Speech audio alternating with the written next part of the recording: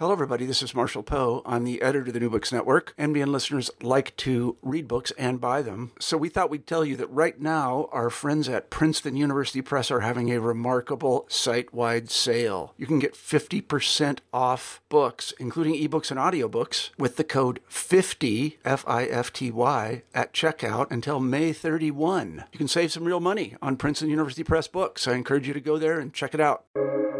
Welcome to the New Books Network. Home is the place many of us have spent our days for the last 8 months. During the pandemic, our homes have become our workplaces, our classrooms, and our social spaces through apps like Zoom.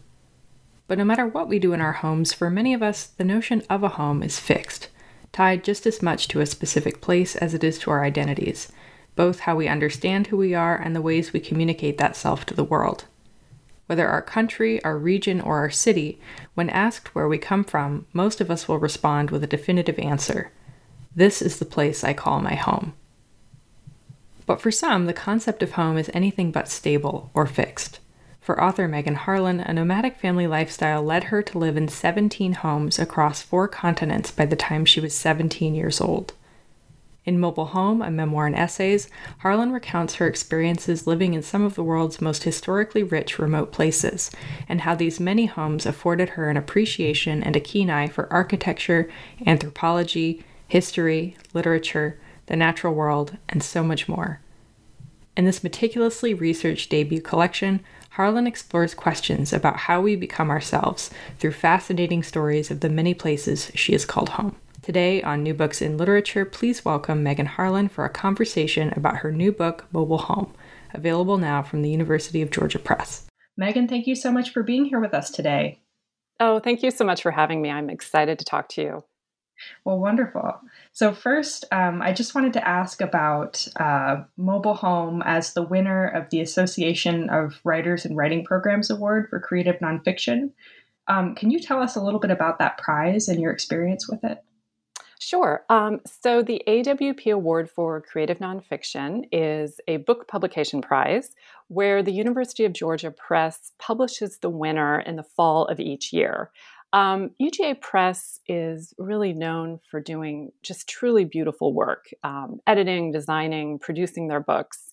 And the judge for 2019, the year that I won, was Deborah Monroe, a brilliant memoirist and fiction writer who's published 6 books. So both of those elements were huge draws for me. My actual experience, though, was honestly, this was the prize I most wanted to win of the several that I submitted to that year.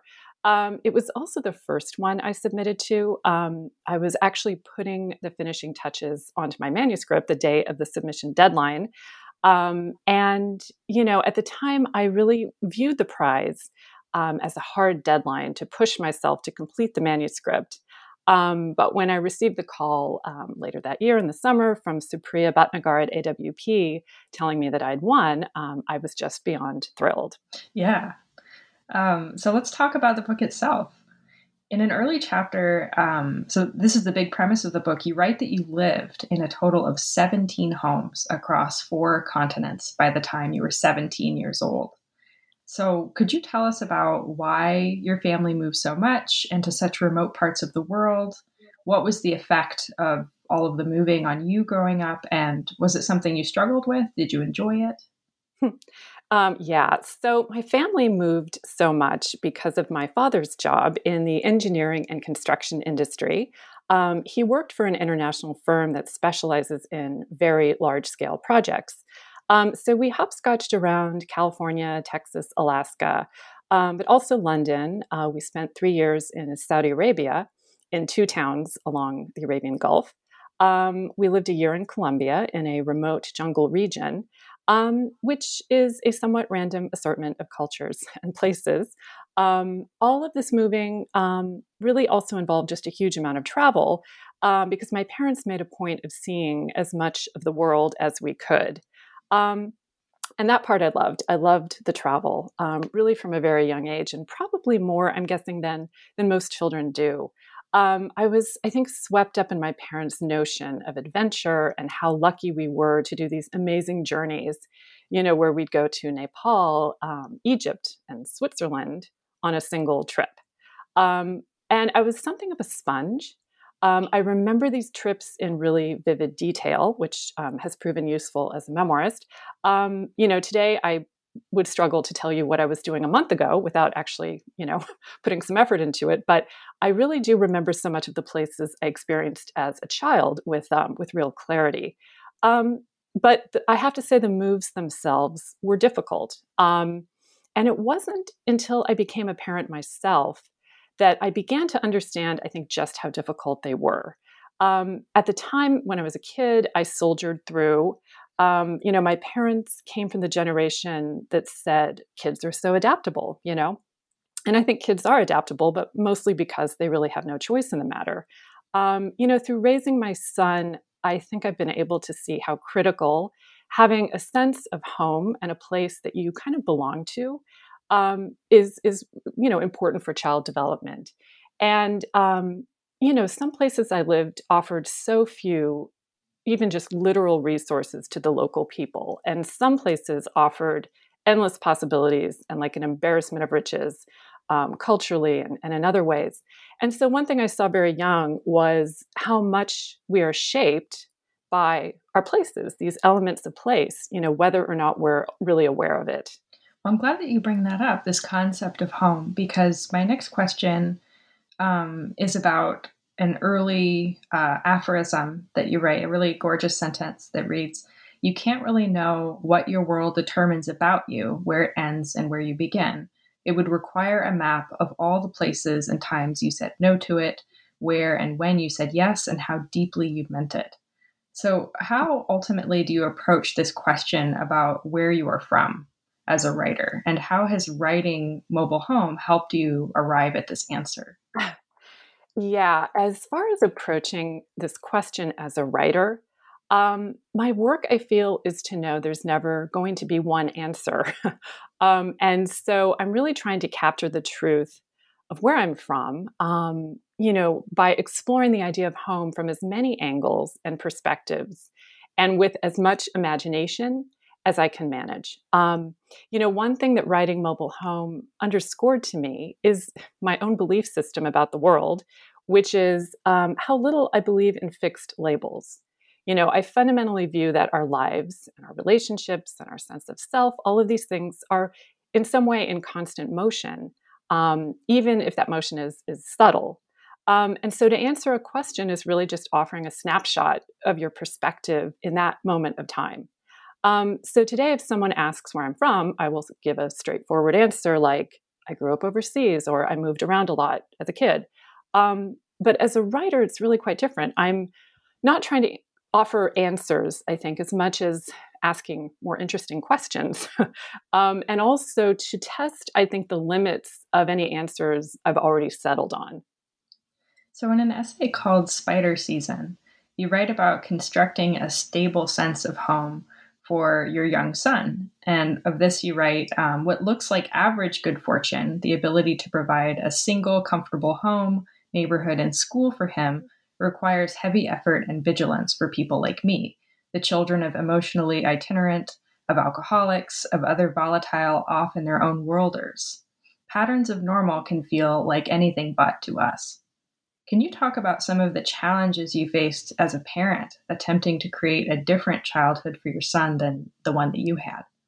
Yeah, sure. So since having my son, I have definitely lived a life that is very different from what it would have been had I remained childless, which has got to be true of every single parent who has ever lived. Mm-hmm. The added challenge for me is basically this project of really reinventing the wheel of creating a single normal home for a child to grow up in, because of course I didn't have that. So a lot of what is clear and obvious, I think, to everyone else on this subject often feels to me like a foreign country. So I have taken real delight in my son's enjoyment of our home and his life. And I can see that living in one place is really working out for him. My husband and I picked a place, Berkeley in California, that, does have this strong aspect of really being like an international crossroads. One of my very favorite things about Berkeley is there's so many people here who come from places that really span the globe. And, because they're here for the university. So that's been great for my son, and I think giving him a sense of the larger world. The downside for me personally has been predictable. I do suffer from a sense of kind of cultural claustrophobia sometimes, but, I've been here for 13 years now, and that would not be true if it weren't for my son and trying to keep him in one setting, one school district. But I will say it has, I think, been good for my writing. I do think I work out some of my wanderlust and my far sickness in my writing. So in the titular essay of the collection, Mobile Home, and in a couple of other ones too, you cite this early fascination with the Wizard of Oz. So what drew you to this classic story when you were a little girl, and what parallels do you see now between the story and your childhood? Yes, I think it is fair to say I was obsessed with The Wizard of Oz for a while there as a kid. I read the book when I was 3, and as I read about, it really blew my mind. For about 6 months afterwards, I would only respond to the name Dorothy.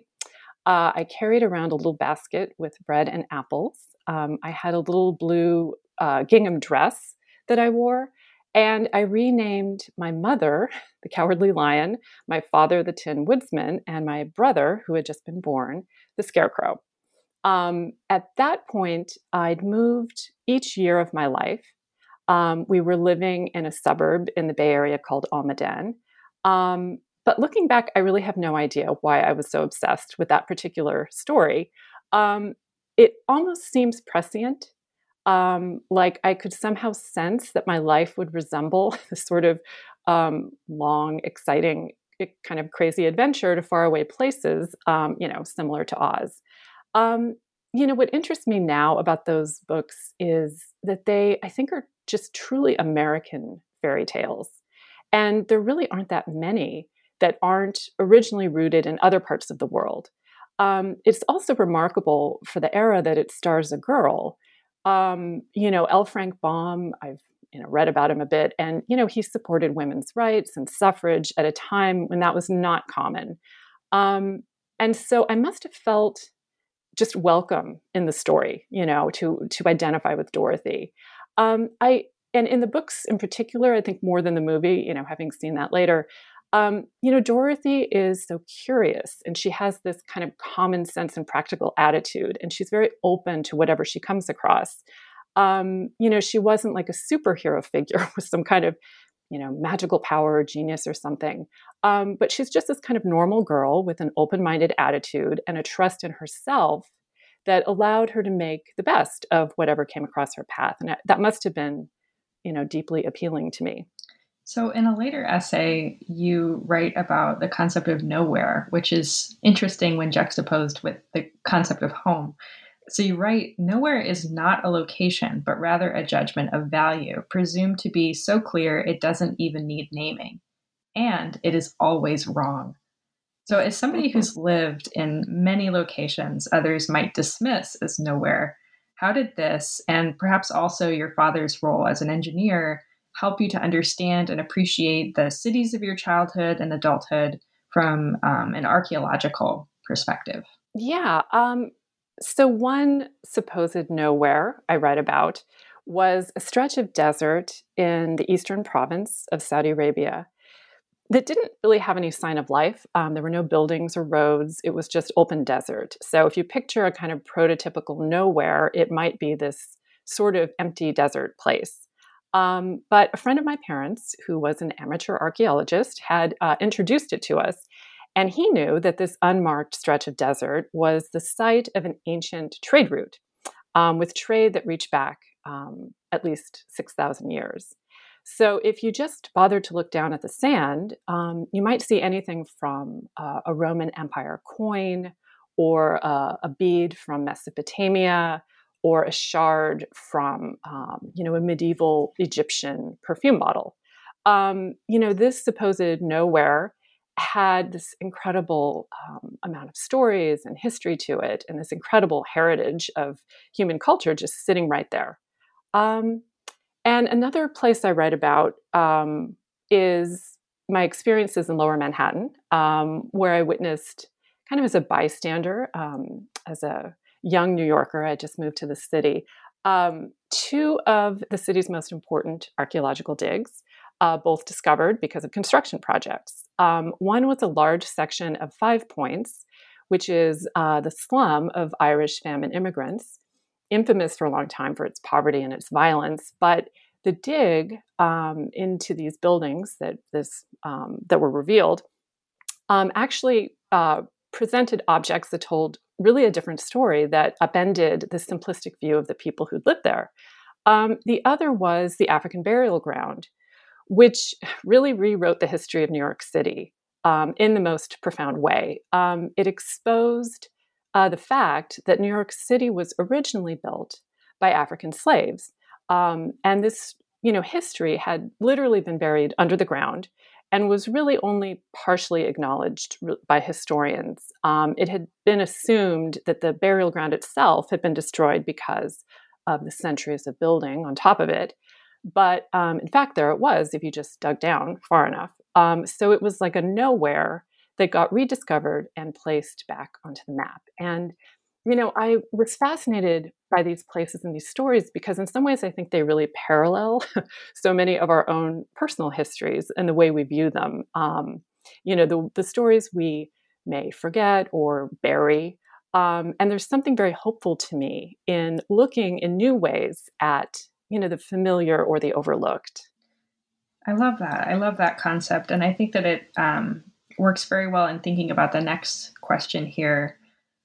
So in Mystery House, the essay Mystery House, you write that you lived in 17 homes growing up, but how you remember these places, how you experience them now, looking back, is as this whole yet mishmash structure. So how did living in 17 different houses affect your ability to kind of settle down atop the memories of them, both as a member of your immediate family and then later when you became an adult? Mm-hmm. Yeah. So that essay was inspired by the Winchester Mystery House, which is a landmark in San Jose that I lived near 1 year when I was a kid. And it was built by Sarah Winchester at the turn of the last century. She'd inherited the vast Winchester gun fortune from her late husband. And what she did is she renovated and expanded an original farmhouse over many decades into a mansion of 160 rooms. So I got to thinking about the 17 homes I'd grown up in. I counted up the floor plans and I saw that they totaled up to 134 rooms, so a mansion worth of rooms. In that essay, I try to explore the creativity involved in so much building on Winchester's part, and then also the moves as directed by my parents, but particularly my mother. Winchester has, I would say, really been slandered as the sort of crazy, eccentric rich lady who even was obsessed with ghosts.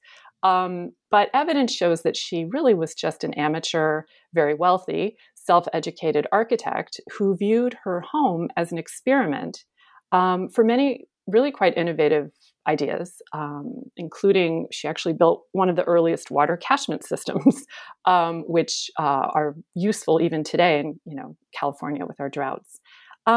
So growing up with a mother who loved design, interior design, architecture, these interests have really been passed down to me and my brother.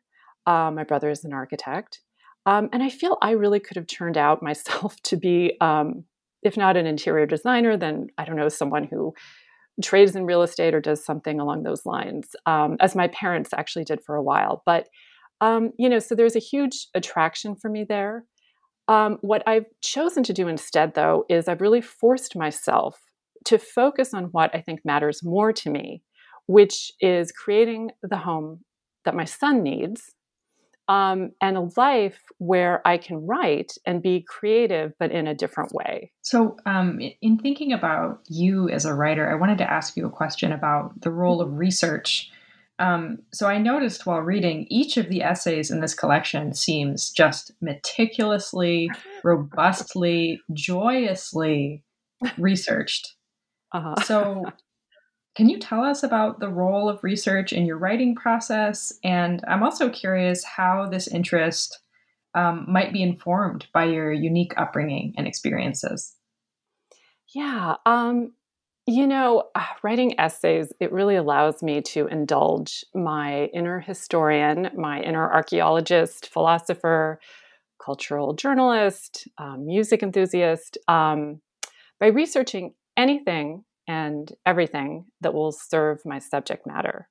And so research really does play a huge role in my writing process. I had a lot of fun, for example, writing the essay Several Londons, 1977, um, where I explore what happened in the city that year, which is a year I lived there. And I was able to dive into subjects ranging from the Sex Pistols, punk actually started that year in the city, to Queen Elizabeth's Silver Jubilee and ideas about history and monarchy and cultural revolution and countercultures and all of these types of subjects. You know, one thing I did was to track down some old travel guidebooks of London from that era to try to time travel back to that place. And, I really do enjoy it. I feel like it's important to me to do justice as best I can to my subject and to get the facts right. I think as far as tying it to my childhood, I think growing up, hearing things told to me about places and peoples that I was familiar with. I had lived in these places or I had visited, these countries that were really wrong, that maybe got certain assumptions or stereotypes. It's really driven me, I think, to get as close to the truth as I can in my work. So about the structure of Mobile Home. So it's Mobile Home, a memoir and essays. Mm-hmm. So what does the essay form allow you as the writer to do or to tell this unique story in a way that a more traditional memoir wouldn't? Mm-hmm. I love writing essays, and I really think the form, it just lent itself to my subject. I've come to think of it as kind of the ultimate nomadic form. It's so flexible, and it easily you can just capture any improvisation or just a serendipity of research and this sort of thing, and certainly the quality of mobility. I think is really reflected in the form itself. And so when I'm writing the essays, I feel like I can just wander wherever I want, almost like I'm taking an actual journey where I don't necessarily know where I'm headed. But the discoveries and kind of the journey itself is really where the joy comes in. So I do feel that the essay allowed me the freedom to accommodate the nature of my subject, kind of that shifting, nomadic subject matter. So another question that's related to this is the structure of the essays themselves. So I noticed that all of them follow a numbered section format. So Can you tell us a little bit about how this sequential structure is ideal for the logic of your essays? Yeah, that developed organically. I don't ever write chronological stories for some reason. I don't write beginning, middle, end, probably because I don't really think in a linear fashion. Mm-hmm. What I love to do in essays is to come at a single subject from many different vantage points. So I write them in numbered segments because I honestly view each segment, each piece, as almost like a facet onto the same subject. So when I'm writing them, it's like I'm turning the subject in my hands and viewing it from different angles. So the structure, it just allows for this. I can jump around. I can cross large spans of time, jump from theme to place to, subject matter. Often I will actually pick a total number that ties in some way to my theme. So in Spider Season, there are 8 sections. And 2 of the essays actually have 17 sections for the number of moves I made as a kid. Though I don't write about the moves sequentially, the number is just sort of sitting in the background, giving the structure to the pieces. Oh, that is fascinating. I had not picked up on the the number of sections within, but that's really cool. I'm gonna have to go back and look at that. So I have just one more question for you, and that is, what are you hoping that readers of Mobile Home might come away from the book understanding a little bit better about our world and the concept of home? Mm-hmm. Well, with COVID, of course, we all have a very different relationship now with our homes. I think we've been caught and trapped in our houses and homes in a way that is really unprecedented. I hope that with Mobile Home, that it explores, I think, what elements can make a home useful to us, livable, enjoyable. But I think it also explores the limits of what a home can ever mean or provide. And so, I think the book can help to reframe how we see our homes and also what more we may want from them in the future. Megan, thank you so much for your thoughtful answers to these questions. It's been a real delight having you on the show. Oh, thank you so much, Zoe. I really enjoyed it. My name is Zoe Bossier, and you've been listening to an interview with Megan Harlan, author of Mobile Home, on New Books in Literature, a podcast channel on the New Books Network. Thanks for listening.